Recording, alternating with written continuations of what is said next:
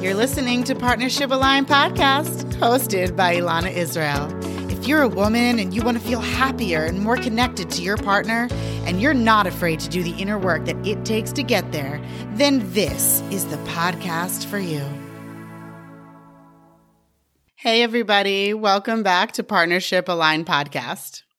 So I'm releasing this episode the week between Christmas and New Year's, which means that everyone is traveling, hosting, dealing with kids not being in school, lots of family time, and lots of time with their partner. It's also that time where everyone is thinking about their New Year's resolutions. I'll be honest with you, I think New Year's resolutions are bullshit. I really do. I mean, I get it. A new year signifies a new start, but most people forget about their New Year's resolutions by February. I mean, the year ends. For whatever reason, you're not feeling so great about yourself, so you think some type of big external goal will make you feel better. I don't know.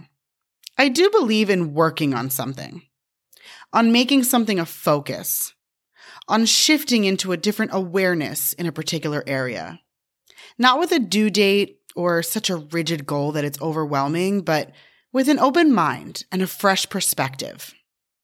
This is what I want to motivate you to do in 2023 with your marriage or your intimate relationship. Because your relationship contributes heavily to your quality of life. And if you're a parent, then you probably have already seen how your marriage affects your kids. If you want to hear more on that topic, check out episode 15 titled 3 Things Your Marriage Teaches Your Kids. I'll link that in the show notes for you. So instead of saying you're going to lose 30 pounds or finally start that business, and don't get me wrong, I love both of those ideas. I've actually accomplished both of those things in just the past few years. I highly recommend them. But I want to challenge you to go all in on your marriage. Why?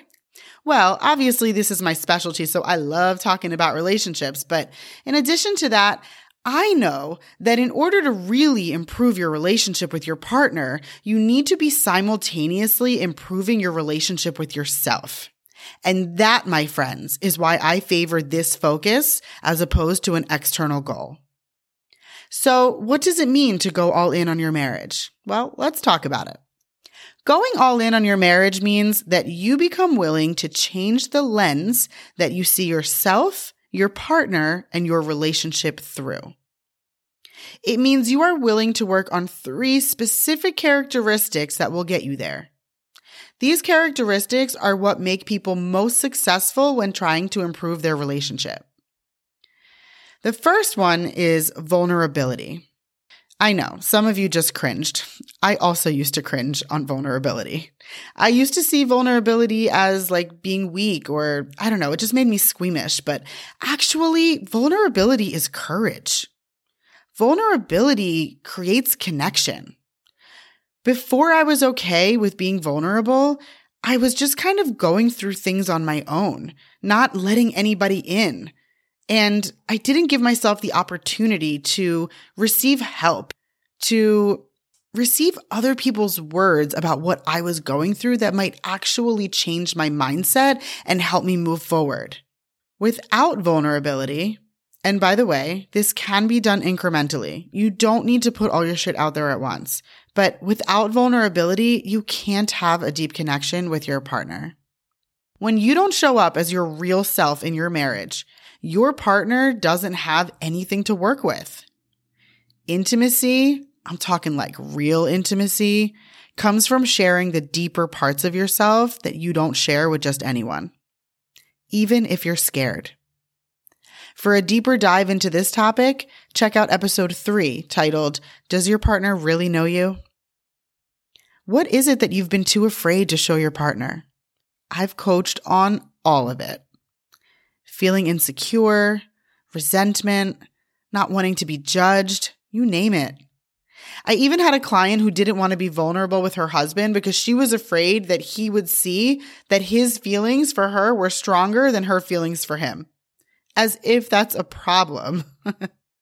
And that's the thing. You view these deeper parts of yourself as a problem, but they aren't.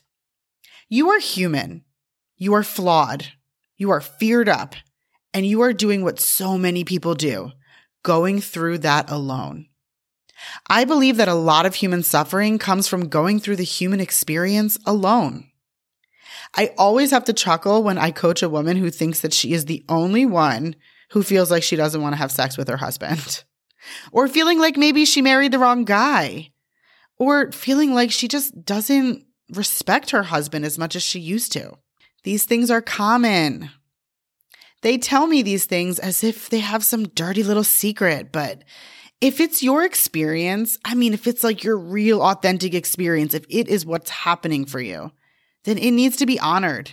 It needs to be looked at, discussed, worked through. You deserve to live an authentic life. There is nothing more rewarding and more peaceful. Aren't you tired of not matching your insides with your outsides? Are you starting to see how working on your marriage means working on yourself? Okay, the second characteristic I want you to work on in 2023 is curiosity. Curiosity is so powerful. I think it's one of the most powerful emotions we can tap into when working on relationships. Let's talk about what it looks like when you don't have curiosity. When you don't have curiosity, you just think you know things. You think you know why your partner says and does what they say and do. You think you know how they feel. But real growth, it means letting go of all of that. It means giving up the need to be right, giving up the need to prove your point, and giving up being on opposite teams. No curiosity means no open communication, which means no connection. It's kind of like the other side of the vulnerability coin. Vulnerability is when you open up and share the parts of you that you keep hidden. While curiosity is when you invite your partner to do the same. I go into this topic in depth in episode 2, titled The Secret to Ending the Conflict with Your Partner. Go check that one out. It's actually one of the most popular episodes I have. You see, bad behavior, quote, bad behavior, comes from pain. So when your partner behaves badly, whatever that means to you, says something hurtful, disciplines the kids too harshly, doesn't keep his word, whatever it is, he's not just being a dick. Everyone's actions come from their feelings and their thoughts, the lens that they see the world through. Real relationship work involves getting curious about what's behind their behavior. And no, I'm not saying let's just accept bad behavior because there's some kind of explanation behind it. I'm just saying that when we bring curiosity into the mix, even if we do need to set a boundary, we can bring some connection into the equation as well. So, is it something they learned from their parents? Is it a response to an old trauma? Is it something they carried from a previous relationship? Usually when people act out in some way, it is because they have a core fear that is being threatened.